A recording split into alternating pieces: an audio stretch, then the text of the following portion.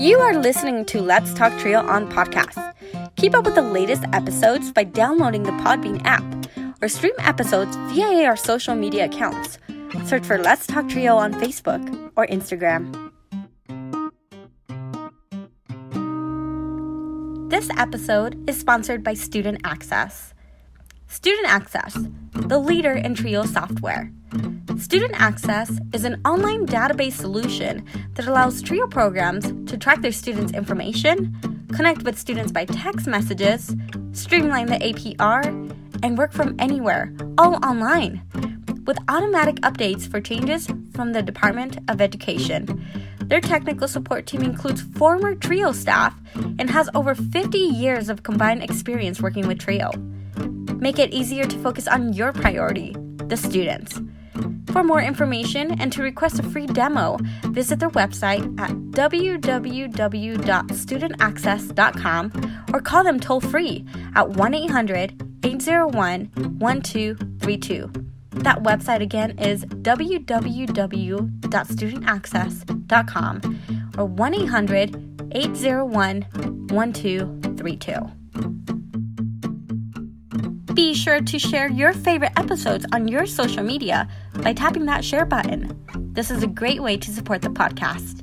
Now here's your host, Juan Rivas. Thank you, Amelia, for that wonderful introduction. Hello, listener, and welcome to another episode of Let's Talk Trio. I am your host, Juan Rivas. In today's episode, we have Angelica Valdez, who is a Trio alum of the Upward Bound program and Student Support Services and Talent Search. Angelica is on the podcast to talk about her educational journey, her work experience, and to share some wisdom with Trio participants, staff, and listeners. So coming up in just a bit, Angelica Valdez. A huge thanks to our sponsors, Angelica Villalpando, Rosario O'Reilly, Jaded Electronics, and Student Access. Thank you so much for your continued support of this podcast. Remember, you too can be a sponsor of the Let's Talk Trio podcast. Head on over to Patreon and search for Let's Talk Trio. Choose one of 4 patron levels. You can support this podcast for as little as $1 a month. $1 a month goes a long way in supporting this podcast. If you are a business and would like to advertise on this podcast, select our corporate sponsor level on Patreon. For $100 a month, we will feature your ad on this podcast. Connect with us for details. If you'd like to nominate a participant, staff, or alumni to be on the podcast, send us an email at letstalktrio@gmail.com. That email again is letstalktrio@gmail.com. Again, a great episode featuring Angelica Valdez, Trio Upward Bound, Talent Search, Student Support Services alum. So sit back, relax, and enjoy this episode.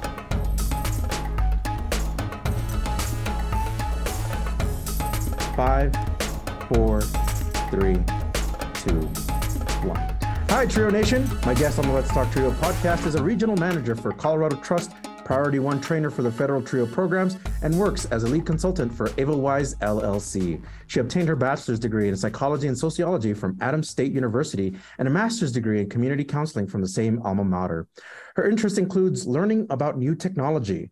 Welcome to the podcast, Angelica Valdez. Angelica, welcome. Well, hello, Juan. Thank you for having me tonight. It is an honor to have you on the podcast. I want to say thank you so much for your flexibility, for your ability to just adjust at the kind of last minute. How are you? How are things going? Actually, really well. It's, beginning of the holiday season, and I think I finished the rest of my shopping today. And so now I get to relax and kind of just enjoy the Christmas tree and look forward to the new year.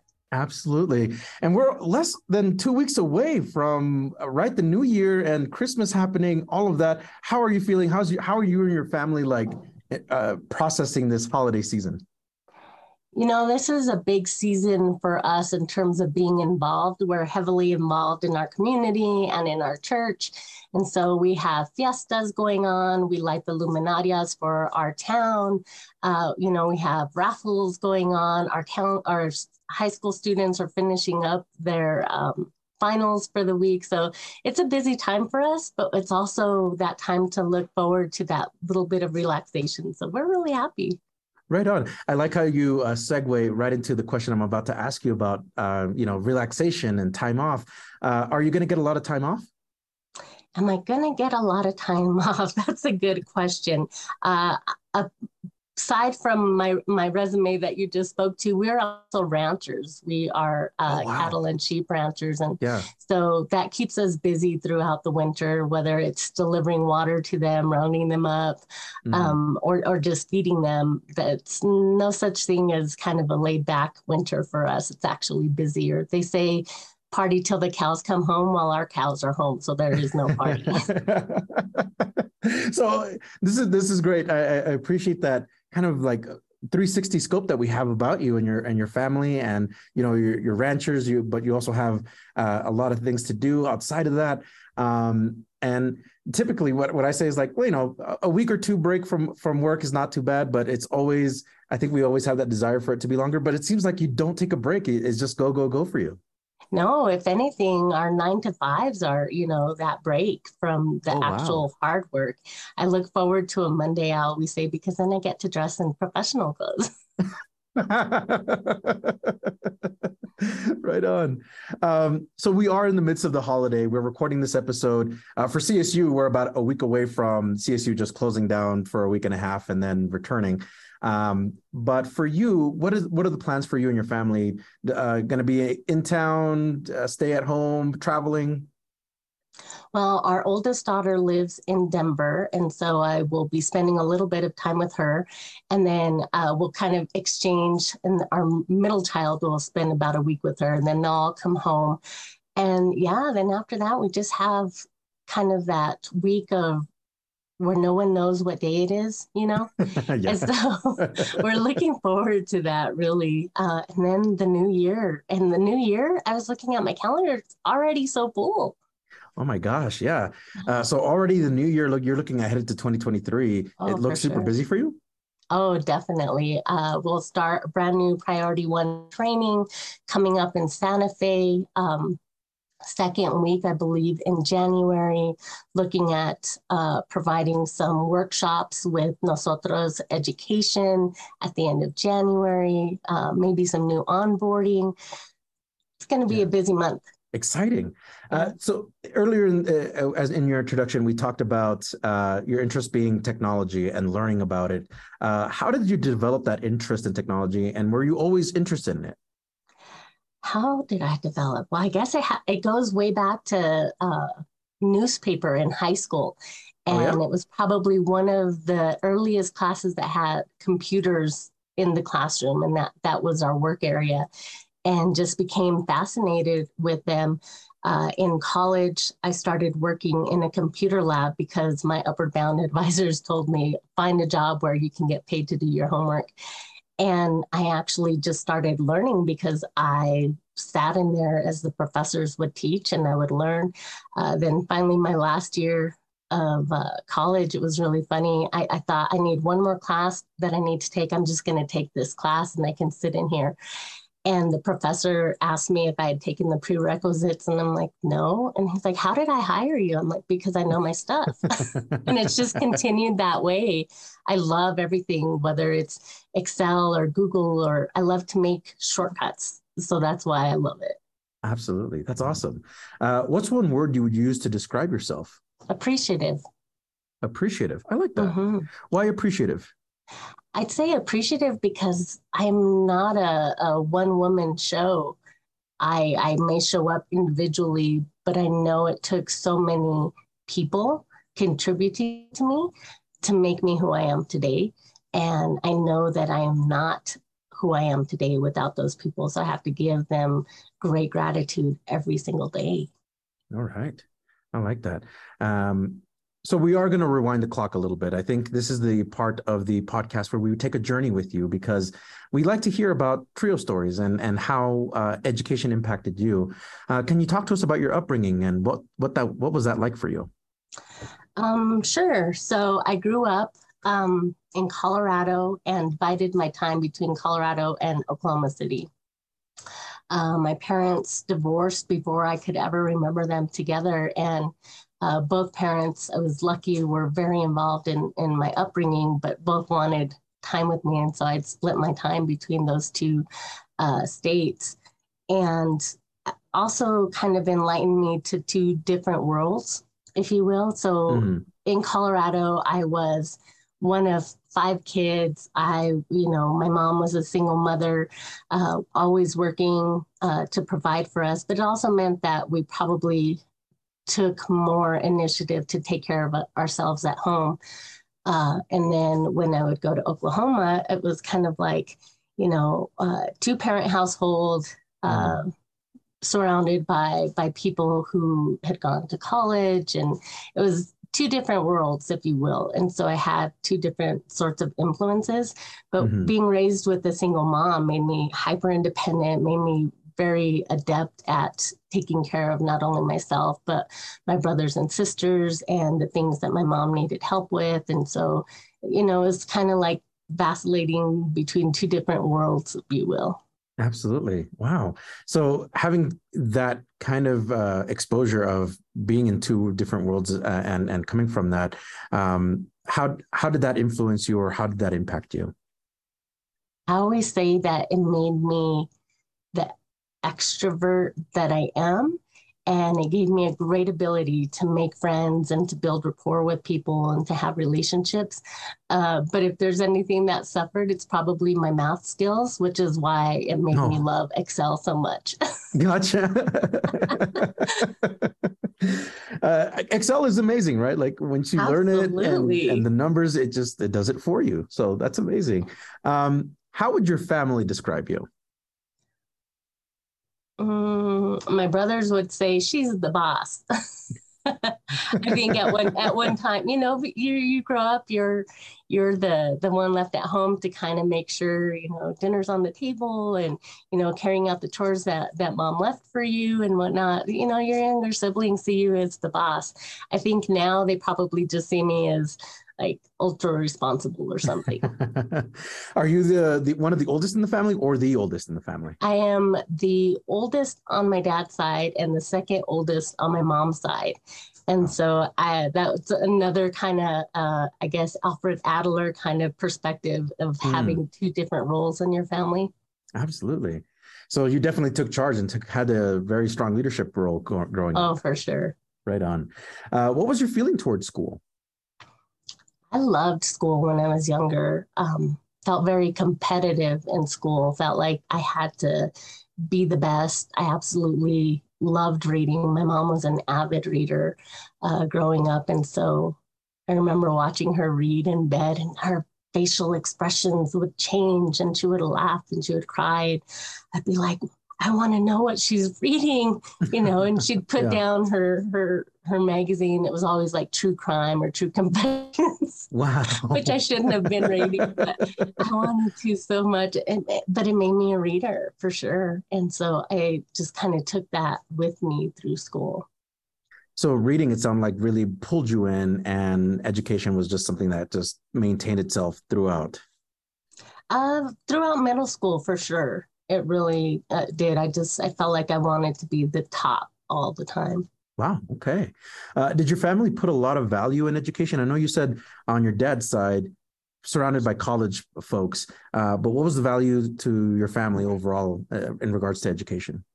I think I was always supported, but it wasn't anything necessarily talked about. Like, you should go to college or finish high school. I'm first generation high school graduate on my mom's side. And that was, it was just a matter of part of my job, if you will, as being a kid, is to go to school and to get my stuff done at school.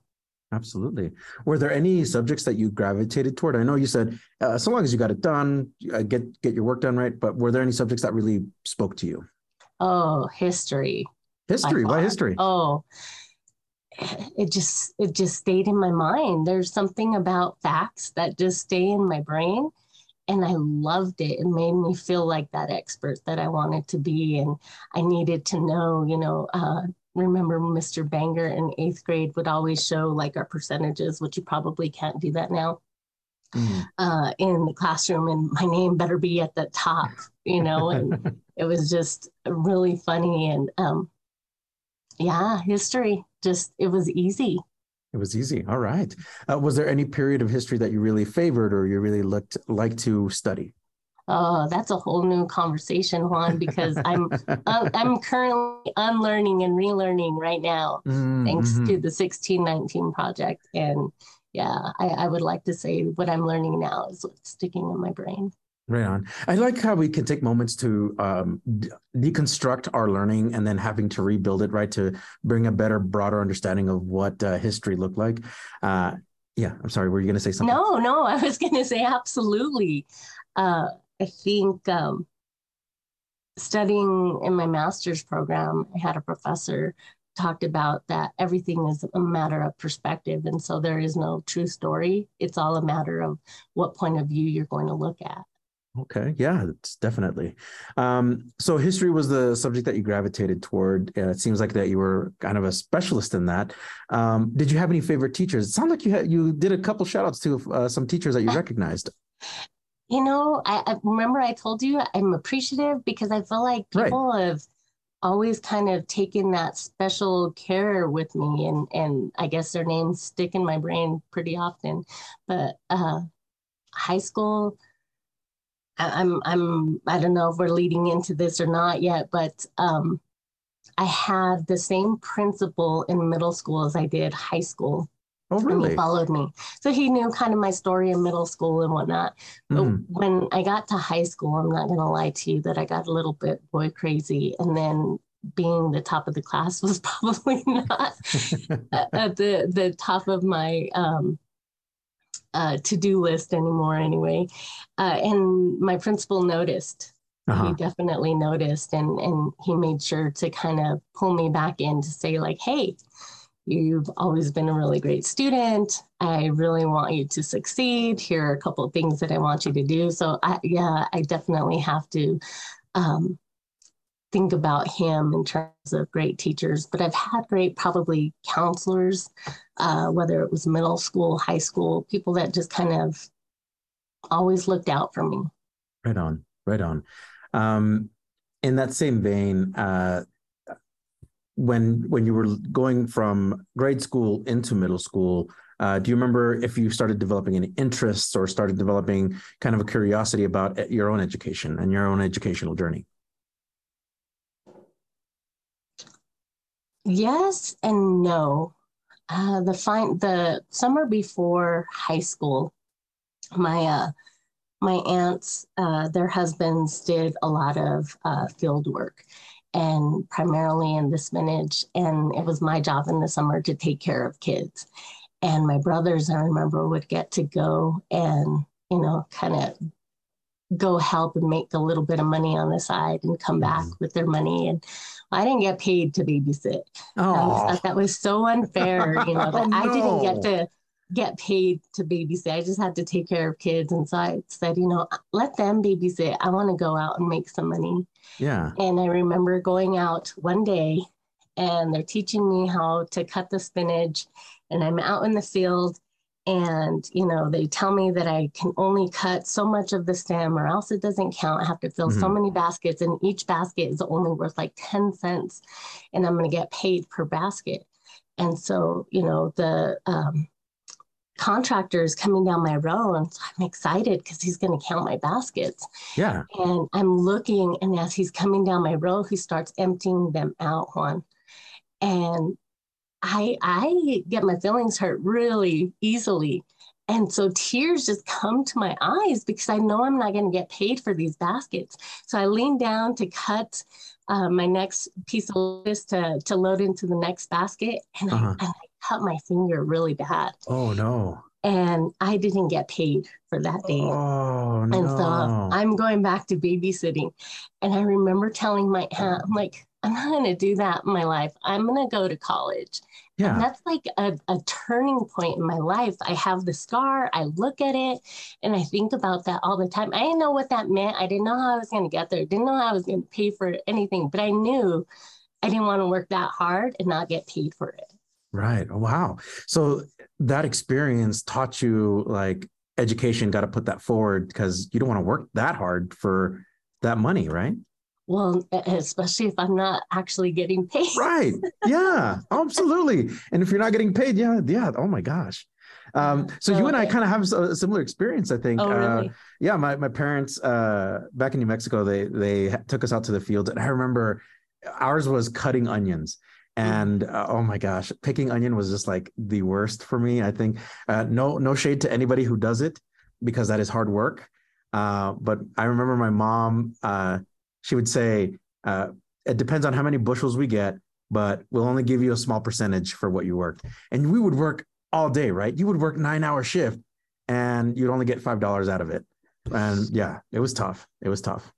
I know, Juan, but I do want to take a shout out to what $5 was then compared to now. Right. Oh my gosh. Yes. Good reflection. That $5 might have carried you through the week. Now it might carry you through an hour. Maybe, right. So talk to us a little bit more about your middle school experience. What was that like for you? What was that experience like for you? Sure. It was at that point, towards the end of middle school is when I kind of just decided to stay in Colorado. My dad moved back to Colorado. So it was kind of like this shift, but majority of my extra time was spent babysitting, whether it was my brothers and sisters or my nieces and nephews, that, didn't really leave a lot of room for extracurricular activities. And then the summer before high school, I started working. And so it became school and work. And those were my two main activities, if you will, at that point in time. So I didn't have a whole lot of time for extracurriculars. Oh, wow. So it was really focused on just school. For sure. Wow. Do you remember, and as you started finishing up and wrapping up your middle school years, do you remember what your transition was like from middle school to high school? What was that like? So I remember, and I'm going to bring this back because I've had the same best friend since about fifth grade. So towards the end, probably the end of second semester, we had recruiters come out and talk about the Upward Bound program. Okay. And I remember thinking about that and what that might be like and whatnot, but then also being a little bit dismissive, kind of like my summers are full, I can't really do that. And then didn't think about it anymore. Went through the summer. That's when I got my first job. And my best friend disappeared for the summer. And she came back towards the end and we're walking and all she can talk about is Upward Bound and Upward Bound and Upward Bound and all these people and Upward Bound. And it just, what is that fear of missing out? That's what I got. FOMO. Yeah. Oh my gosh, that's what I got. I really got it. But it still wasn't enough, right? Still wasn't enough to like really get me there. But then we walk into high school and she knows so many people because of Upward Bound. And I can see her like just really transitioning with ease compared to, the way that I was transitioning because of all the people that she knew. And it was everyone from other freshmen to seniors. And it just, I could see the difference right away. Yeah. Right on. So I'm going to change up our question a little bit because you alluded to a trio already. So your friend was already kind of pushing you, or not pushing you, but rather exposing you a little bit to the world of trio. How did you get that full contact from trio about now wanting to be in the program? So that was my principal. Remember I told you about... Yeah, I remember your principal. Really thinking about school at one time that mattered so much and all of a sudden it wasn't mattering as much. And so two things that he introduced into my life. One, he asked me to sit on the accountability committee for the district. And then the other was he gave me the application to Upward Bound and he told me I've already filled out the recommendation for you. Wow. And so my friend helped me fill out the rest. And then I took it in, we walked over to the office and then began my journey to Upward Bound. Wow, that is amazing. Those two people completely shifted my life. Right on. So in middle school, you said not that much involvement, really focused on school, did a lot of babysitting, a little bit of work here and there. But now moving into high school, got into Trio Upward Bound. Did your involvement increase while in high school?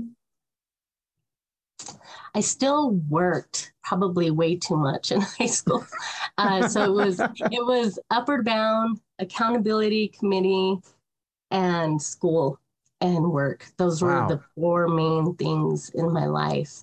And so, I probably really didn't have room for anything else. Wow. So it kept you really, really busy. Almost sounds like round the clock. So you're kind of used to that, though. I feel like that your personal life is reflective of what was going on in high school too.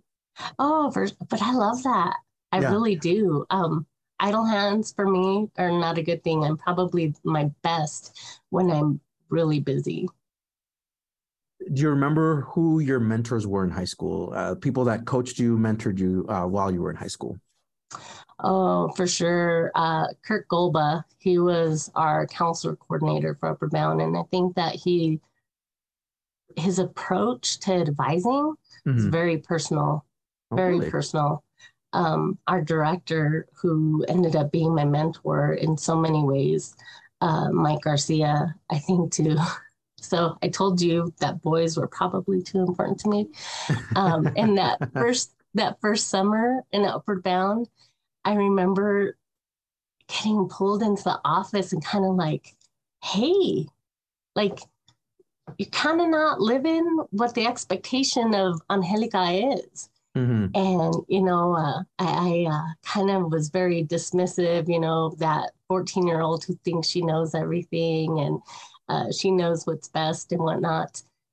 And probably gave too many people a hard time. Mm. But I always used to tell my own Upward Bound students when I became the director that the worst thing that could have happened to them was that I was the naughty Upward Bound student. And so I knew, Yeah. right? I knew. And so those people just really ended up being great mentors to me in terms of not losing faith. I always tell people that I can't give up on people because nobody gave up on me. Yeah. And they really speak to that, Mike Garcia and Kurt Golba. They just really were that for me. That's amazing. Um, at this point of your educational journey, you said you were already thinking about college, but what other thoughts were you having about college at this point? I was probably still, I mean, I was there. I knew I would go to college. I just didn't know the how, and I didn't know everything that was going to be involved. Hmm. Um, Probably really thinking that I was going to go somewhere different than Adams State. At that point, I probably, thought more about like Colorado College or CSU, Hmm. not really understanding that, being low income makes a difference sometimes of where you get to go Yeah, to school, and not really understanding that until my senior year. absolutely. I think there's a lot of barriers, right, that we don't think about as first generation college students, Mm-hmm. or for those of us, right, that if you they don't you don't think about FAFSA, you don't think about financial aid, you don't think about scholarships because these are all foreign concepts to you. Absolutely. Um, so did you speak to family, friends, or a counselor about going to college?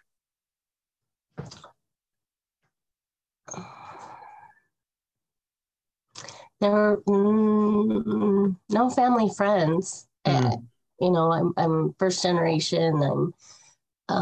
It's not really anything that anyone in my family could really talk to me about hmm. in terms of having anyone really. The people who worked in Upward Bound were my only people that I could talk to. Um, I did a kind of workforce placement and talent search one summer, Oh, really? and it was through work study, through the work study program through Upper Hmm. Bound that I worked for them, and I made connections there. And I remember that point of appreciation. Oh, yeah. Jane Back to. Trujillo, oh yeah, my very first supervisor. That I'm so thankful to her because she taught me everything from how to write a professional letter to how to read editing marks. Do you know how first generation that is? The first time you ever get your paper and you don't know what those editing marks Oh are my on gosh. your paper? I feel Yeah. like you're just speaking to my heart and soul right now because I panicked at editing. Yeah. Oh, yeah. And it looks red and bloody. And, Oh, and so she was my supervisor, but she was also my mentor that just really helped me to kind of break it down and really understand that. I'm forever grateful to her. right on. Um, but yeah, I guess the other first generation students that I ended up meeting that kind of were a year or two ahead of me that really helped me out. Thank you. And again, thank you so much for sharing all that, because I think it's really important for other first generation students that may be listening to this podcast that, yeah, for a lot of us, we didn't think about, right? Like, who do we talk to about this? Who do we go to about this? But also awesome to know that you had that trio connection. For sure. So what was the general response when you did express that you wanted to go to college with family or with friends? Like, you, if you did share that with them, what was kind of the general response? Supportive. I think that I think I've been lucky in that people have always thought highly of me in terms of, if I said I was going to do something, they knew I was going to do it. They knew I would fulfill. It wasn't something that I was just dreaming about and that, I'd leave by the wayside. So overall supportive, whether it was at work. I worked, at my aunt and uncle's restaurant throughout high school and throughout college. So they were very supportive. The people that I connected with, they were all trio students too. And so I surrounded myself with people who were like me and kind of understood and were going to support me. Right on. Did you have an idea of what colleges you wanted to attend to? I know that you've alluded a little bit, like Colorado State, there was CU Boulder, there was other colleges here and there, but were there colleges in your mind that were like top of the list that you really wanted to attend? Oh, I absolutely wanted to go to CC with everything in my being. Really? I did. And I really felt like that was an impediment for me because that one I really just did not know how I was going to get there. And I didn't know what my situation would be. I guess when you grow up with a family that is very supportive, you're used to them. You're used to leaning on them. And the idea of going somewhere where I wouldn't have family really scared me. Mm-hmm. Most definitely. And even thinking about that, right? Like for a lot of first generation college students, thinking about going to college is removing yourself from the family. Was there any type of emotions for you when you thought about college, like and separation anxiety or any kind of first emotions that went through you as you thought about college? Saving.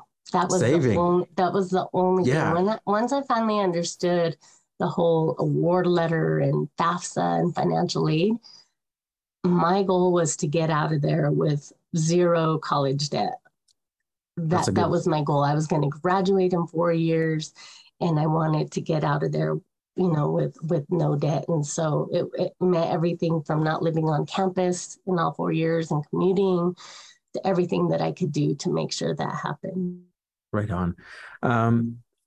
What did you like most about the college campuses that you were already thinking about? What was it? Was it the program? Was it just the physical attributions of that college, or were you just like thinking it's really the programs are really nice?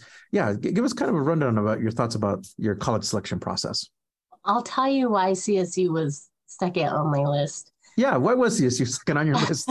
So I grew up in Upward Bound in a very fortunate time when we had Upward Bound Olympics. And what that meant is that it was very different from what it looks like now. We would come and we would stay on one campus, all these multiple Upward Bound programs at the same time. And we stayed at CSU and I absolutely loved it. I always kind of took that with me when I worked with my own Upward Bound students and said, when you are on a campus, you're going to feel like this is home. And that's what I felt like when I stepped on that campus. I felt like I belong here. This is where I should be. I didn't follow through with that feeling, but I definitely had that feeling. Now, mind you, they put us in a dorm that was very close to all the other buildings. And so to navigate wasn't that hard. And then just having people that you could connect with, that experience, I can't even say enough about it. That makes you feel like you can really take on college, because you see that kind of idea of what it's going to be like to introduce yourself to brand new people and connect right away. Absolutely. So I get the sense that you were just looking for a college that made you feel like home, that it really resonated with you. So that is amazing. What was your final year in high school like? As you approach your senior year, thoughts, things that you were going through? Yeah, give us kind of a general feeling about your final year in high school. I always say that's the beginning of my old lady years.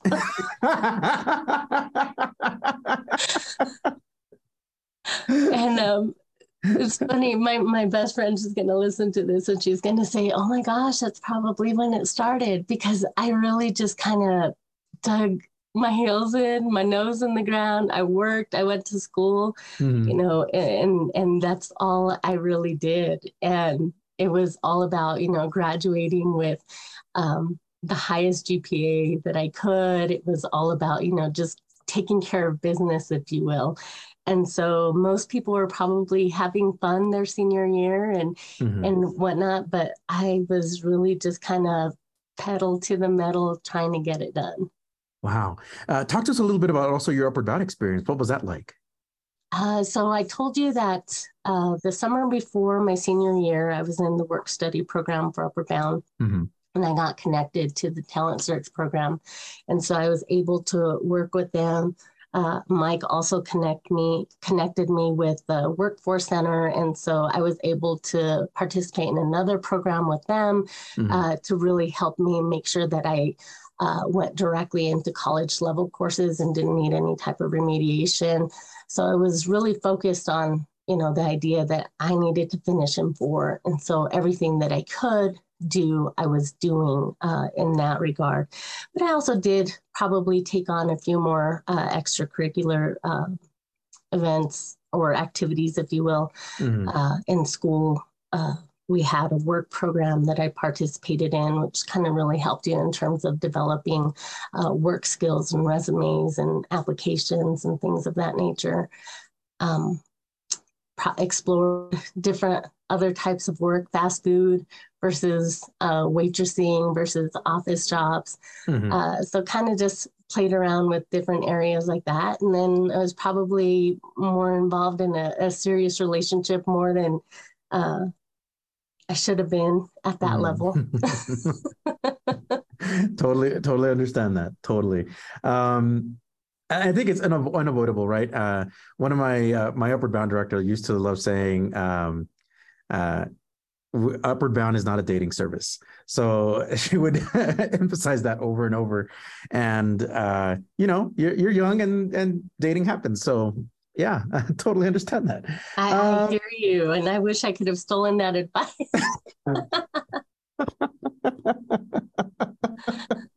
So I have to give a shout out to my, she was my boss, and then also working as a coordinator at that point, Susan Cramp, who would say that. She would say, Upward Bound is not a dating service. And we're like, we know, Susan, we know. So. Oh, funny. I was never that creative. I always used to say that you're not allowed to date your fellow Upward Bound classmates because you live with each other and it's like being brothers and sisters, and nobody wants to date their brother and sister. Oh, yeah. Oh, that's a good way to kind of try to get people and discourage them from dating in the program. Gotcha. So once you graduated from high school, how did you prepare for your journey into college? Because at this point, you've been accepted, and we'll have revealed to the audience where she got accepted and everything. But you got accepted. How did you prepare for that journey to get into the college of your choice? So remember I told you I thought I was a know-it-all? Yeah, I do remember that. I didn't know anything. And so I would poor Kurt, because I would kind of like, yeah him, you know, and he would come and share information and say, here's this application and you should do this and you should do that. And I'd be like, yeah, okay, here. You know, not really paying attention and filling out scholarships, but not giving it my all, not the way I think that I should have. And so the summer comes and I don't have Upward Bound, right? Because I'm graduated, and the class before me ruined the bridge program. And so I didn't get a bridge program. Is And that a whole separate story? Yeah. apparently I wasn't part of it, but yes, apparently that's a whole different story. Oh no. Okay. So I was kind of left in this limbo, if you will. I knew what day I needed to show up for orientation and what I needed to do, but I didn't really know too much about buying books or being prepared. Mhm. And so if there's one thing I'm grateful for is that there was always that open door policy. And so it was just a matter of like showing up with like, I got this bill and I don't know what it means. Mhm. And, where am I supposed to get these books? What am I supposed to do? And then just really having someone to guide me in doing those things that summer before was absolutely helpful all the way up until the day of registration. And, I graduated way back in 94. And so nothing was automated or on the computer. And so you had to stand in lines. And it was going from one building to the next to stand in one line to go to the next line. And Mhm. just really saying, like, oh, I don't know if I know what I'm doing. And kind of going up almost with that little promise of, I'm going to listen now. Will you tell me what to do? And I promise I'm going to listen this time. I gotcha. Yeah. Ultimately, you decided on Adams State University. Why did you choose that campus? I imagine it's because it made you feel like home, but were there other external factors or internal factors? I told myself a lie that I was just going to go there for a year or two and then transfer.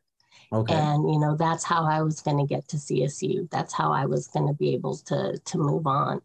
And when you come from a town that has a university, you start Mhm. to look your nose down at it because you think like, well, people who have no choices, that's where they go. Mhm. Versus what the reality is when you get there. And my reality was it was the best place for me Mhm. because I met some of the greatest people ever that, I mean, yeah, I'm forever Yeah. appreciative of them. Absolutely. And again, kind of our experiences overlap. So mine was a little bit different, but Eastern was the only school I applied to. I didn't give any other schools a consideration just because of where I was at academically. I didn't think any other schools were going to take me. And I share this story with you because I was a resident assistant at one point for the Upward Bound program. And then we had a trip to Colorado. So we came toured Colorado State University. I was like, wow, this campus is beautiful. It's amazing. But thinking back at it, if I could do everything all over again, I'd end up choosing Eastern. Really? Yeah. Yeah. Yeah, I have to. I love where I am today, and Adams State is part of that journey. So I can't ask for any do-overs in life because Absolutely. I love where I am today. So love that you love where you are at that point. But let's talk about your college experience as it led up to the life that you have now. What was that like being in college? I told you that I was starting my old lady year, so it was very business like. I'm Right, going right. to class, but I have to tell you that, oh my gosh, my freshman year, oh, the first two C's of my life in a very long time, and it broke my heart Mm, because I felt like, to me, a C meant like, am I really cut out for this? Do I yeah. belong here? Is this for me? And some people might talk about like imposter syndrome or whatnot. I mean, to me, it's that perfectionism. It's that Mhm. idea of, you set your own scale. But it was tough to digest. I really kind of even didn't want to talk about it. Didn't want to share my grades with anyone because it didn't matter that I had A's and B's and everything else. Two C's to me were devastating. Mhm. And in saying that, right, like that, I like how you alluded to the almost the imposter syndrome that one feels when they enter a college campus, that it feels Mhm. very intimidating, almost feels like you're out of place. How did you deal with that, and how did you process that? I changed up my study habits. And if the C's didn't make me feel like I had imposter syndrome, it made me feel like, huh, you know, Hmm. maybe you actually do have to study, Angelica. Maybe, things Oh, don't always come naturally to you. hmm. because on the flip side, I'll tell you where I felt imposter syndrome was the idea of when I didn't have to study and I would get good grades. I would think like, these people are fooled. Like this isn't very hard. Like, why are people talking about this like this is so hard? And Yeah. or maybe, something else is up, that this is too easy for me or something. But that's when I felt like an imposter, like someone's gonna find out I'm not studying and I'm still getting Oh good my gosh. grades. Yeah. So that felt a little bit weird. But on the C parts, that just meant that I needed to approach it in a different way. What I was doing was not working, and I needed to develop kind of a stricter approach to studying. I'm so glad you shared that with us on Angelica, because there's a lot of students that write that when they get into the C's, D's, and F's territory, they already feel like I've completely failed, or this is maybe not for me. I'm not cut out for this. But those students that are successful, like you say, you get the B's and the A's, where you're feeling out of place and you're feeling like, am I a fraud? Are people going to find out who I am? Like, I'm not supposed to be here with it feels too easy. Yeah. Absolutely. I know the words now, right? And I know that kind of growth mindset, that it's good for you to fail. It's good for you to make mistakes, and that's how you shift and that's how you grow. Right. But it's when you don't have that language and you don't know how to identify it's tough. You feel like you're doing something wrong or you're going to be found out. Right. Right. Did you know once you entered Adams State, did you know what program you wanted to study or what you wanted to major in? So going back to history, I started off as a history major, and I remember development of civilization and absolutely loving it, but turning around and seeing my classmates and they absolutely hated it. Really? And they would walk in there with tape recorders. They would walk in there, just like, I don't know, like I almost feel like blocked and not able to take in the information. And they would basically be attending the class twice because then they'd listen to the recordings again. And it was just so hard. And that negativity just made me feel like, I don't want to be a boring high school or college professor where everybody hates my class. And so that made me really think about changing, which I ended up doing. And I shifted over to psychology major, and then I added sociology major later on once I found out through advising what I really wanted to do and how it was sociology and not psychology. But I had already done so much in psychology that I decided to keep it on. But, it really was that idea of thinking that being a teacher was my only option in history. But I have a different story for that. Tell us. So first national trip that we took to DC, we took a bunch of Upward Bound students there. And I had a colleague who connected us with a curator over at the Museum of American History. And she was a former Upward Bound student. Oh, and interesting. She took us kind of into the vaults and, basically kind of gave us the breakdown of how curators work and how they design, the sets and how they're going to present what's going to be in the museum. And I thought, I could have done that. Like I didn't even know that existed. I didn't know that was a part of history that existed. And that really made me think about the idea of how limited we are when we think about what we want to be when we grow up. We're limited by what we've been exposed to. And so it's just really strange. I think about, had I known that, I probably would have stayed a history major. Yeah. All right. Did you stay in that one program, or did you end up switching out multiple times from different programs? I added. And so you added. I ended up adding and adding.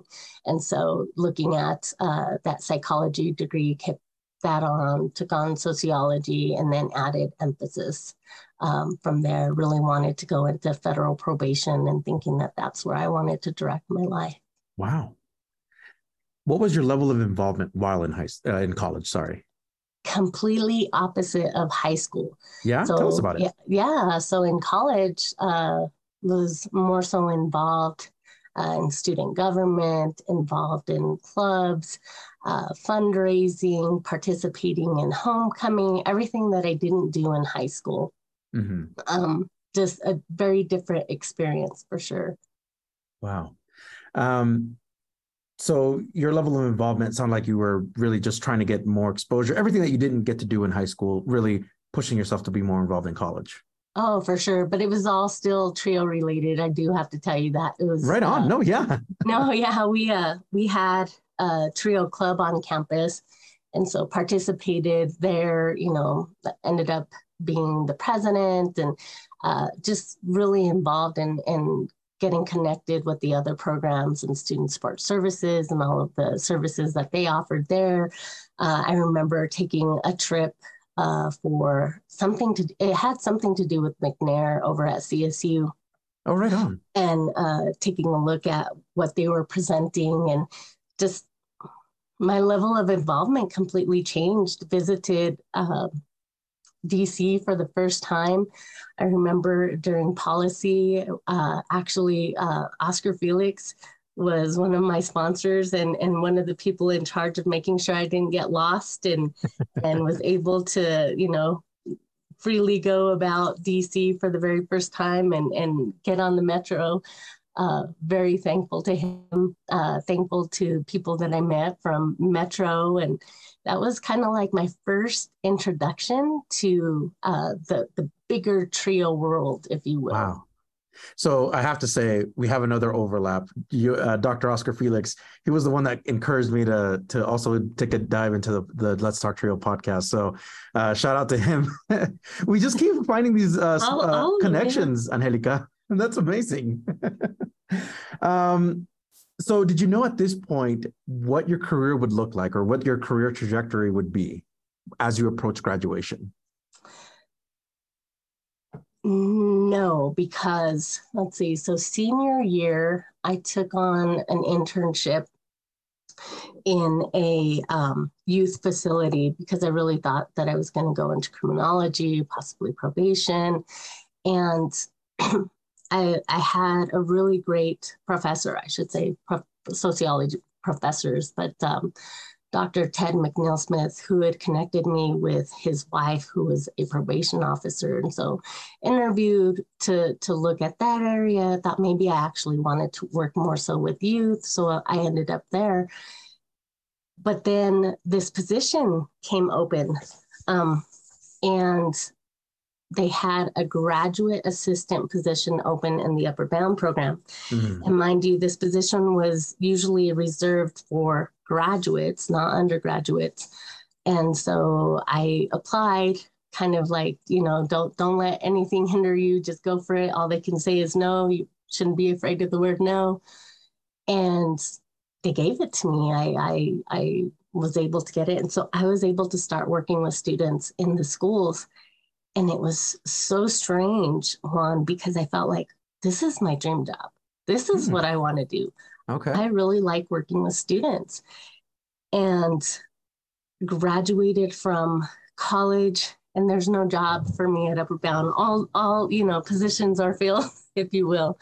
Mm-hmm. And so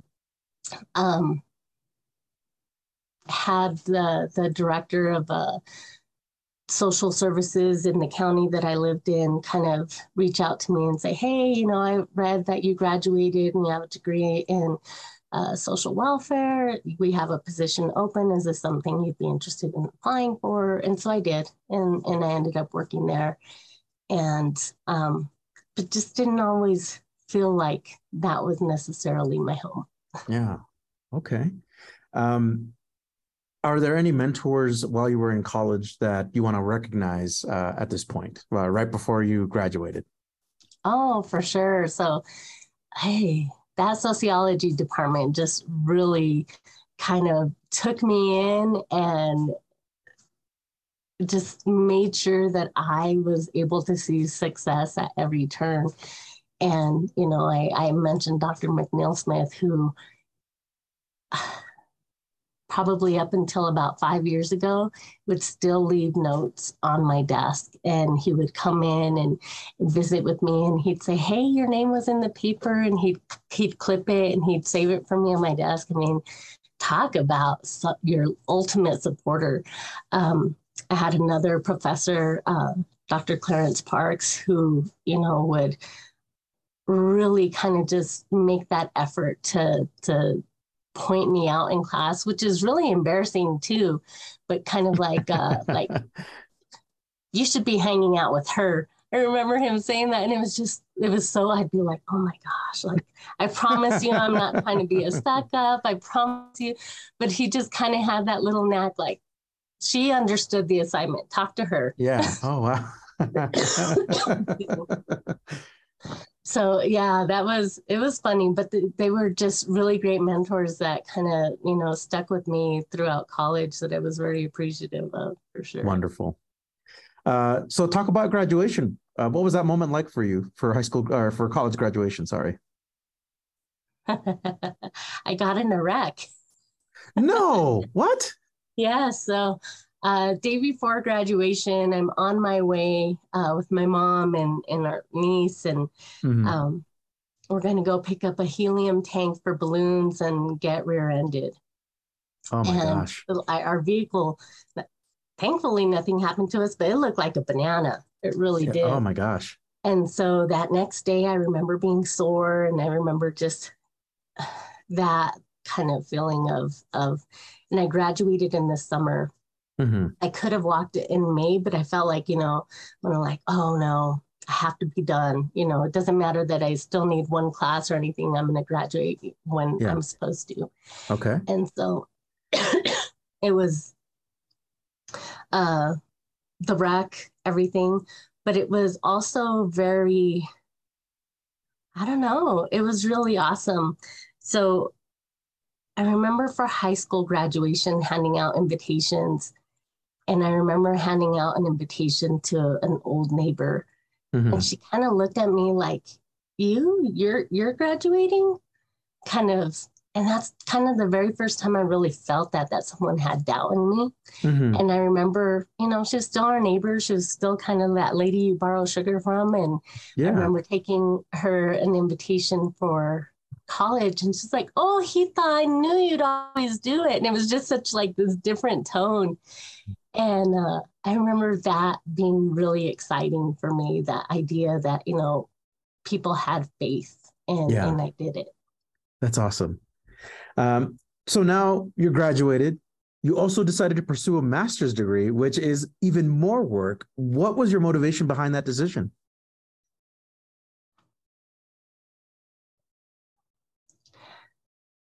Somewhere I love to learn. I really, that's what it comes down to. And what I've learned is I love to learn about myself and to understand that I'm not a finished product, which is what kind of led me to a master's in counseling, and the idea that we really grow when we learn about ourselves and the whys of ourselves. And so that just seemed really important, not only to me personally, but then I had already started working at Upward Bound by that time. And I knew that it would be probably the most beneficial to the students that I worked with to have a degree in counseling. Absolutely. So you've held several positions. Most recently, you are a lead consultant for AvaWise. But talk to us about not only this position that you currently hold, but the various positions that you've held before. Talk to us about that work experience. I was a waitress for 8 years, which I have to tell you, I mean, if you're going to need some experience, you need to wait on tables and you need to wait on people really? and to serve. Absolutely. If there's a job that is going to teach you emotional intelligence, it is waiting tables and learning how to deal with different types of people. My work study jobs were basically usually in trio, other than my computer lab. job, but I worked for Student Support Services, for Talent Search. I was an RA for 3 years during the summers for Upward Bound. Their their graduate assistant, their office assistant.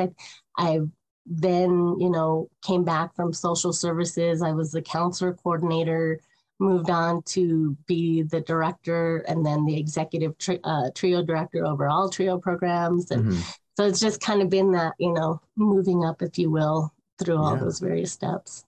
You've had quite a career. What do you see yourself doing 5 to 10 years from now? I hope to still be working with the trio population. I don't run any of my own programs now, but I love the idea of making the work with students easier by making the compliance side easier so that they can concentrate on actually working with students. Absolutely. What advice do you have for trio students listening to this podcast? Never be afraid of the word no. I'm going to say it. No, no, no, no, no. See, it doesn't hurt. Literally, it doesn't hurt. And if you prepare yourself for a no, but also keep in mind that you might get a yes, it really is helpful. And to know that, it might be no right now, but it's not probably going to be no always. Right on. Are there any additional folks you would like to recognize on this podcast? I would say probably the staff that I've worked with throughout my years in various different roles, whether we were colleagues in the trio world or colleagues as training staff. I learn something new from people every day, and I'm just thankful that they're always willing to impart their knowledge with me. What about advice that you have for trio professionals? Oh, please don't lose sight. Don't lose hope. I think that sometimes you get a little daunted by what you have to do to maintain your grants. But at the end of the day, you're there because a student really needs you. And I would say never, ever, ever give up on a student because they are looking for consistency. And consistency matters so much when you're working with students. That is some solid advice. Are there any TV shows, podcasts, music playlist, or books that you would recommend to the audience listening? Ooh, so I'm a huge Brene Brown fan. So totally listen to Dare to Lead and Unlocking Us. John Meacham, I love everything. It Was Told. History, remember? Oh, yes. Go back to history podcasts. 1619 Project. Gosh, if I could say, we need to replace all of our history books with that book right there, definitely. Who am I listening to? Maria Hinojosa. I love to inundate myself with as much knowledge as possible. That is wonderful. It really speaks to your desire to continue learning and just absorbing everything around you. That's amazing. If you could change any aspect of your life, what would it be? Control the uncontrollable. I would put more hours. Control the uncontrollable. More hours in the day. More hours in the day? No, but that would be just to kind of sit back and enjoy the things. Life passes us by. It really, really does. And just our two youngest are really close to leaving the house and heading off to college themselves. Wow. And I just feel like I really want to stop time. I always say I signed up to be the mom of little kids, not adults. Adults are a little bit harder. They're different. Yeah, for sure. I just want not harder in that they're hard people, but you don't get to be the mom and kind of say you should really do this. Right. Are there any words of wisdom you would like to share with the audience? They may not be even trio associated, or they're just listening and you have some words of wisdom you want to share with them.